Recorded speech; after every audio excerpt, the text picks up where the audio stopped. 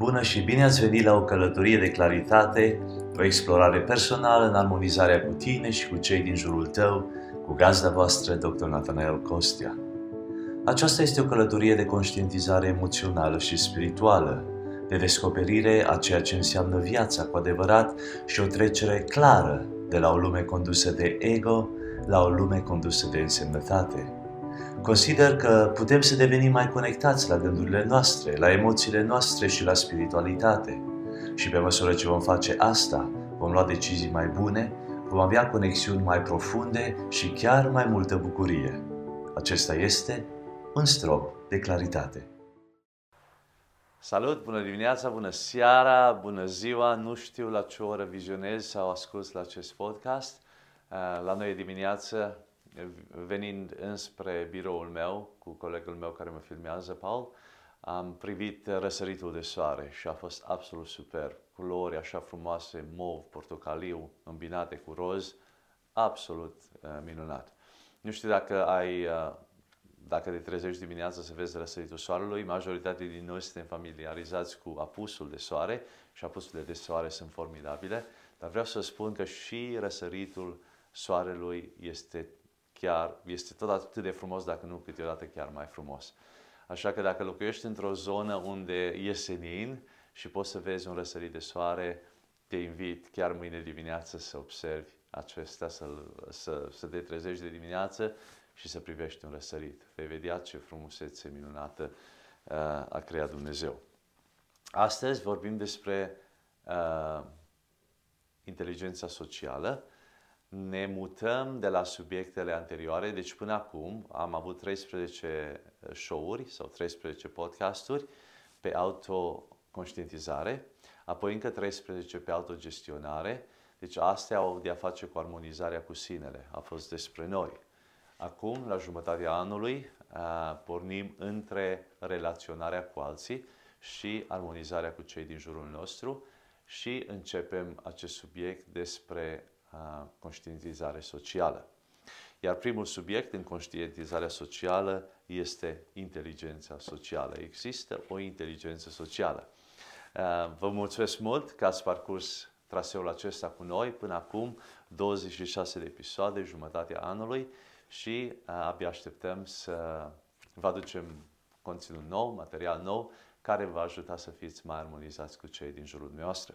Cred că până acum armonizarea cu sinele a fost benefică și m-aș bucura să primesc un feedback de la dumneavoastră prin rețelele de social media, mă găsiți peste tot, ca astfel să putem să îmbunătățim și totodată să ne simțim și noi cât de cât bine că lucrarea care o facem de aici din Australia, dintr-un birou de aici, ajunge și binecuvântează pe mulți oameni în lume.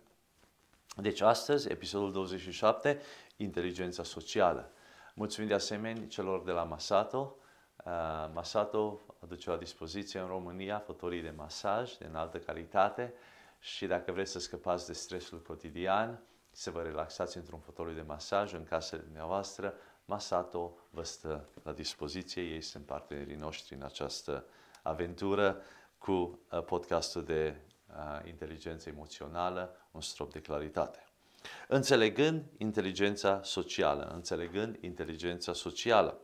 Dacă până acum n-ați descărcat notițele, n-ați făcut download la notițele de la show notes, vreau să vă spun că prin orice mediu prin care accesați acest conținut, găsiți acolo linkuri. Dacă nu, puteți merge pe eq.org.au și puteți să găsiți notițele la acest show, care vă vor ajuta să vă relatați mai ușor la învățătura de astăzi și totodată la aplicația, care este foarte important să o faceți după ce ascultați acest conținut sau îl vizionați. Înțelegând inteligența socială. Inteligența socială poate fi definită ca o competență a unui individ în a utiliza aptitudini și comportamente sociale. Deci, competența ta în a te relata altor oameni. Cum te comporți în societate, cum te comporți într-un cerc sociabil. Care este atitudinea ta, care este aptitudinea ta și care este comportamentul tău în acestea. Alți termeni ce sunt folosiți pentru inteligența socială includ inteligența stradală, adică te descurci pe stradă, cu oricine intri în contact, poți să interacționezi fără nicio problemă, nu ți-e frică să vorbești cu oamenii, nu ți-e frică să saluți, nu ți-e frică să vorbești cu un profesor, cu un director sau cu un, măturător de stradă, din România, deși un măturător de stradă are aceeași demnitate ca un director de spital și ar trebui să fie respectat cu aceeași demnitate. Dar abilitatea noastră de a interacționa cu ei este foarte importantă. Deci, inteligența stradală, inteligența obținută în afara școlii, inteligența de zi cu zi, care este câteodată numită și bunul simț. Adică un om plin de respect, un om care știe să vorbească cu alți oameni, un om care are bun simț, un om care cinstește. Și vrem să fim asemenea oameni inteligenți sociali. Corelația dintre inteligența socială și inteligența emoțională stă în capacitatea de a citi emoțiile altora și de a simți empatie față de ceilalți oameni. Deci este o legătură între inteligența emoțională și inteligența socială și aceasta stă în capacitatea de a citi emoțiile celorlalți oameni. Adică atunci când tu ești armonizat cu tine însuți, când tu îți cunoști propriile emoții și le gestionezi bine, vei dezvolta și capacitatea de a recunoaște emoțiile în oamenii cu care interacționezi tu și totodată să poți să ai empatie față de acești oameni. Așa că cu cât te cunoști mai bine pe tine, cu atât vei putea fi de folos altora, cu atât vei interacționa mai bine în cercurile sociale în care te afli. Nu merge invers, nu poți să fii o persoană formidabilă în cercul social și să nu te cunoști pe tine însuți. Întâi trebuie să te autocunoști pe tine și apoi, bineînțeles, să relatezi cu alții și să fii armonizat cu cei din jur. Cum poți dezvolta inteligența socială? Dezvoltarea inteligenței sociale. 5 lucruri importante la care vreau să medităm astăzi. Numărul 1. Acordă o atenție deosebită la ceea ce este în jurul tău și la cine este în jurul tău. Deci, încă o dată, acordă o atenție deosebită la ceea ce este în jurul tău și la cine este în jurul tău. Persoanele inteligente din punct de vedere social sunt fini observatori și acordă atenție indiciilor sociale subtile la toți cei din jurul lor. Adică sunt fini observatori, ei observă, observă și înțeleg ceea ce se petrece în jurul lor. Asimilează ceea ce se petrece în jurul lor, observă ceea ce se petrece în jurul lor, se uită, înțeleg și pot să interacționeze cu cercul în care se află. Dacă crezi că cineva din viața ta are people skills, cum zicem noi, abilități de a comunica și a lucra cu alți oameni, urmărește modul în care interacționează cu ceilalți. Deci, când intri într-un cerc necunoscut, când mergi într-o sală sau într-un anturaj a oamenilor pe care nu-i cunoști, care e tendința ta? Poți să interacționezi ușor cu oricine, poți să zâmbești, poți să te introduci, poți să vorbești, sau te retragi, sau cauți pe cineva pe care cunoști, dacă nu cunoști pe nimeni, îți vine să pleci de acolo. Sau te retragi, găsești un loc mai la separe și stai acolo și aștepți ca alții să interacționeze cu tine. Cât de inteligent social ești tu? Cât de ușor vorbești cu alți oameni, cât de ușor te relaționezi la altor oameni. Dar asta e doar ca să te cunoști pe tine mai bine. Dar ceea ce vreau să înveți în inteligența socială este să fii atent la ceea ce se petrece în jurul tău. Cât de bine poți să citești ceea ce se întâmplă, ceea ce vorbesc cu oamenii, ceea ce fac oamenii și cât de bine poți să observi ceea ce se petrece în jurul tău.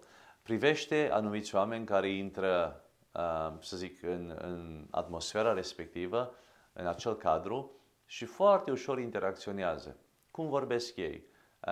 Cum zâmbesc ei? Cât de atenți sunt la ceea ce se petrece? Vorbesc mai mult sau ascultă mai mult?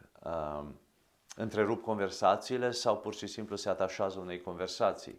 Cum salută? Dau mâna? Îmbrățișează?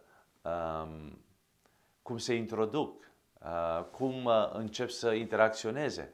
Observă cei care sunt foarte buni la interacțiunile acestea sociale, cum se manifestă ei și învață de la ei. Deci acordă o atenție deosebită la ceea ce este în jurul tău și la cine este în jurul tău și cum interacționează oamenii aceștia unii cu alții. Numărul 2. Lucrează pentru dezvoltarea inteligenței tale emoționale. Lucrează la EQ-ul tău personal. Deși este similară cu inteligența socială, inteligența emoțională se referă mai mult la modul în care îți controlezi propriile emoții și cum empatizezi cu ceilalți. Deci când vorbim de inteligență emoțională, vorbim despre tine, cât de bine ești armonizat cu tine însuți. Când tu ești bine armonizat cu tine însuți, atunci poți să te conectezi mult mai ușor cu alți oameni. Când tu nu te cunoști pe tine însuți prea bine, nu ai posibilitatea așa de bine să faci legăturile acestea relaționale. Este nevoie de recunoaștere atunci când te confrunți cu o emoție. Lucrul acesta te va ajuta să discerni acea emoție în ceilalți. Deci dacă tu poți să-ți citești propria emoție, dacă tu știi ceea ce se petrece în interiorul tău, atunci tu poți recunoaște acea emoție în alții și poți exercita empatie și poți să te regulezi tu personal și poți să ajungi persoana să se reguleze la fel. Așa că e important modul în care tu te cunoști pe tine însuți, tu îți cunoști emoțiile tale, tu îți cunoști stările tale, tu îți cunoști declanșatorii tăi și atunci poți să citești aceleași emoții și în alții, ceea ce se petrece în viața lor. Deci prin oglinda ta tu poți să vezi ceea ce se petrece în alte persoane. O persoană inteligentă emoțional poate recunoaște și controla sentimentele negative, cum ar fi frustrarea sau furia atunci când se află într-un cadru social. Deci dacă tu ai inteligență emoțională și te armonizezi cu tine însuți foarte bine, tu poți să-ți gestionezi stările tale emoționale în cadrurile sociale. Adică nu devii prea frustrat, nu izbucnești, nu începi să înjuri, nu începi să te enervezi, nu începi să strigi, nu începi să te bați sau să te manifestezi în tot felul de modalități frustrante în cercurile sociale. Nu o faci nici acasă, nici când ești singur, dar mai ales în cercurile sociale, pentru că știi să-ți gestionezi propriile emoții, ai inteligență emoțională și te poți relata cercului în care ești social. Numărul 3. Respectă diferențele culturale. Respectă diferențele culturale. Mai mult decât atât, caută diferențele culturale pentru a le putea înțelege. Știți, noi avem tendința să judecăm oamenii și să-i categorizăm în loc să-i înțelegem. Deci dacă intri într-un cadru cu oameni cu altă cultură, nu încerca să judeci, nu încerca să te compari, încearcă să înțelegi. Să înțelegi cultura lor, să înțelegi discuția lor, să înțelegi subiectul lor, să înțelegi modul lor de vedere și prin asta să-ți îmbogățești cunoștințele, să-ți îmbogățești experiențele din viață. Deși majoritatea oamenilor învață aceste abilități de relaționare de la familia, prietenii sau comunitățile care îi înconjoară, o persoană inteligentă social înțelege că alții ar putea avea obiceiuri și reacții diferite bazate pe educația și creșterea lor. Tu ai crescut pe strada ta, cu familia ta, cu prietenii tăi, cu colegii tăi, cu vecinii tăi și apoi ai mers la școală și toate acestea ți-au dăltuit caracterul și te-au făcut să vezi lumea printr-o anumită prismă prin care o vezi acum. Ei, altă persoană a crescut în alt mediu, cu altă familie, cu alte persoane în jurul lui, cu alți vecini, cu o altă școală și punctul lor de vedere este diferit, viața lor este diferită. În loc să te compari și să judeci și să te dai mai mare sau să spui, oh, dar tu ești așa și eu sunt așa, încearcă să vezi aceste diferențe, să le respecti în persoana respectivă și să încerci să înțelegi punctul lor de vedere, să înțelegi situația lor, să înțelegi lumea lor, bulina lor, bucla lor în care sunt, ca să poți să înțelegi mai bine, să te poți relata lor. Și să respecti diferențele culturale care sunt între voi doi. Aceasta te face o persoană mai inteligent social. Numărul 4. Exersează ascultarea activă. Aceasta e favorita mea. Ascultarea activă. Dezvoltă-ți inteligența socială lucrând la abilitățile tale de comunicare, un lucru ce necesită ascultare activă. Când vorbim de comunicare, de cele mai multe ori ne gândim la ceea ce transmitem, ceea ce spunem noi. Nu ne gândim foarte mult la ceea ce percepem, ceea ce asimilăm. Nu ne gândim foarte mult la ceea ce recepționează omul care ascultă. Deci, de cele mai multe ori ne gândim la ceea ce îți transmite, nu la ceea ce spunem noi. Dar trebuie să schimbăm situația și să ne gândim cât de bine știm noi să ascultăm. Cât de bine știm noi să ascultăm, să înțelegem, nu doar să răspundem.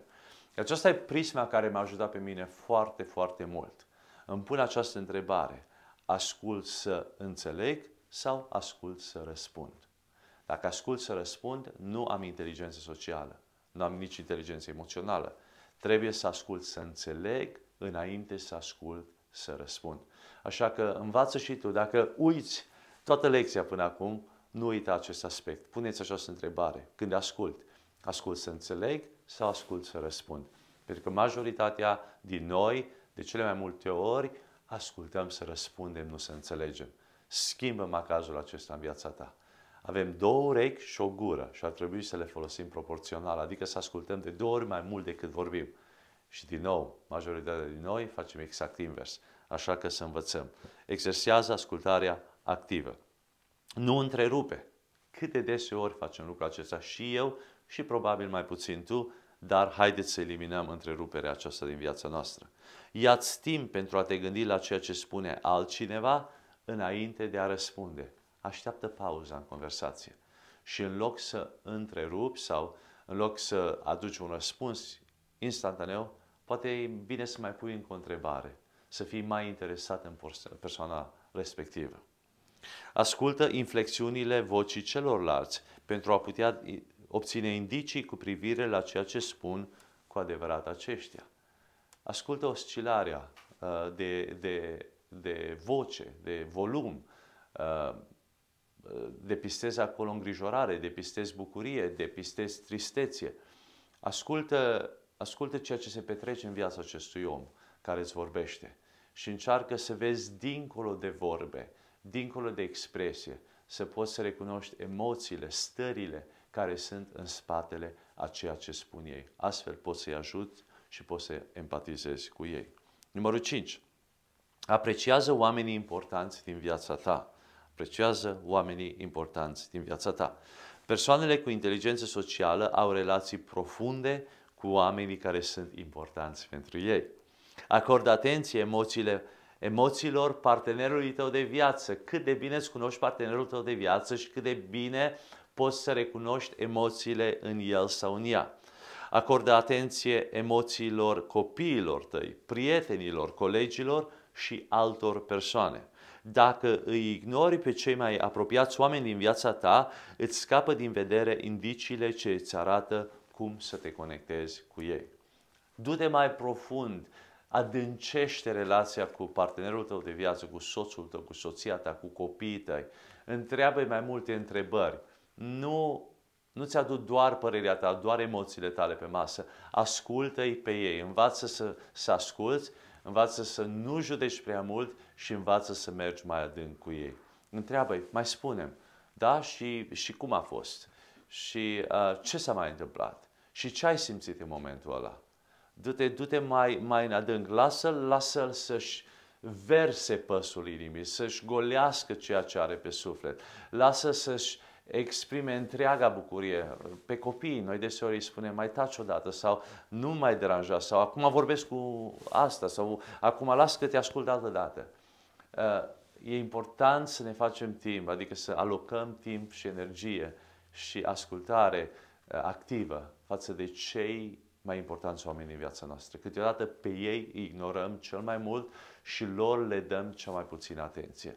Așa că e important în inteligența noastră socială să avem grijă de oamenii care sunt cei mai aproape de noi și să ne adâncim în relația noastră cu ei. Deci cei 5 pași, dacă vreți, sau cele 5 metode prin care ne putem dezvolta inteligența socială. Numărul 1, acordă o atenție deosebită la ceea ce este în jurul tău și la cine este în jurul tău. Numărul 2, lucrează pentru dezvoltarea inteligenței tale emoționale. Numărul 3, respectă diferențele culturale. Numărul 4, exersează ascultarea activă și numărul 5, apreciază oamenii importanți din viața ta.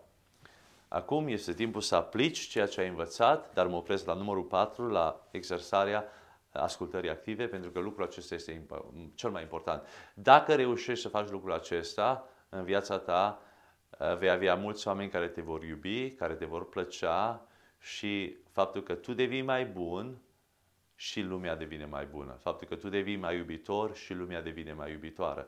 Faptul că ție îți pasă mai mult de ceilalți și la alții le vor păsa mai mult. Schimbarea începe cu noi, cu fiecare dintre noi, cu mine și cu tine.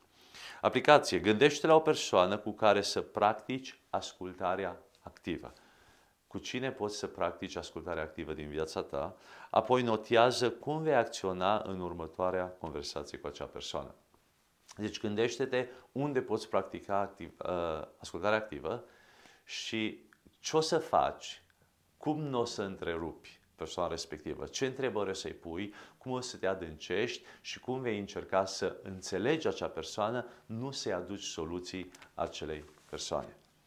În conversația cu soțul tău sau cu soția ta, dacă ești bărbat și ai prietenă sau ai soție, dacă ești băiat și ai prietenă, să reformulăm asta, sau dacă ești bărbat și ai soție, vreau să spun un secret. Îți plac secretele. Când vorbești cu ei. Vreau să spun că de cele mai multe ori soțiile noastre sau prietenele noastre n-au nevoie de soluții de la noi, n-au nevoie de răspuns de la noi. Ele au nevoie să fie înțelese. Așa că cea mai bună persoană, dacă ești bărbat, cu care să practici ascultarea activă este soția ta sau prietena ta dacă ești băiat, dacă ești necăsătorit. Pentru că atunci când ai abilitatea să asculți fără întrerupere, să asculți activ, fără să răspunzi, ci doar să înțelegi acea persoană, vreau să spun că persoana aceea va aprecia nespus de mult, modul în care tu te relaționezi cu ea, modul în care tu asculți, modul în care tu cu adevărat o iubești pe acea persoană, pentru că vrei să o validezi și vrei să o înțelegi mai profund. Așa că un secret, aici un tip pentru voi, învață-te să asculți, să înțelegi, nu să răspunzi. Îți mulțumesc mult că ai participat cu noi la episodul 27 de Inteligență Emoțională. Te aștept și data viitoare la episodul 28 într-o săptămână. Până atunci, abonează-te la canalul nostru, transmite-ne un coment, dă-ne un rating bun și comunică, transferă această informație și la alții, distribuie mai departe și spune-le cât de mult te ajută și pe tine. Dacă armonizarea cu sinele ți-a fost benefică, cele 26 de show-uri, de podcasturi până acum, m-aș bucura foarte mult să îmi transmiți și mie diferența care a făcut-o în viața ta, ce schimbări s-au produs, pentru că acestea ne motivează pe noi să continuăm ce facem. Îți mulțumesc mult că ai fost cu noi și de data aceasta și abia aștept să te văd săptămâna viitoare. Sunt Dr. Nathanael Costea și vă mulțumesc foarte mult pentru că v-ați alăturat în această călătorie de claritate prin conștientizare emoțională și spirituală. Dacă vă simțiți binecuvântați de această prezentare, vă rog să vă abonați, să evaluați, să comentați și să distribuiți oriunde considerați că vă face plăcere. Iar până data viitoare, acesta a fost un strop de claritate.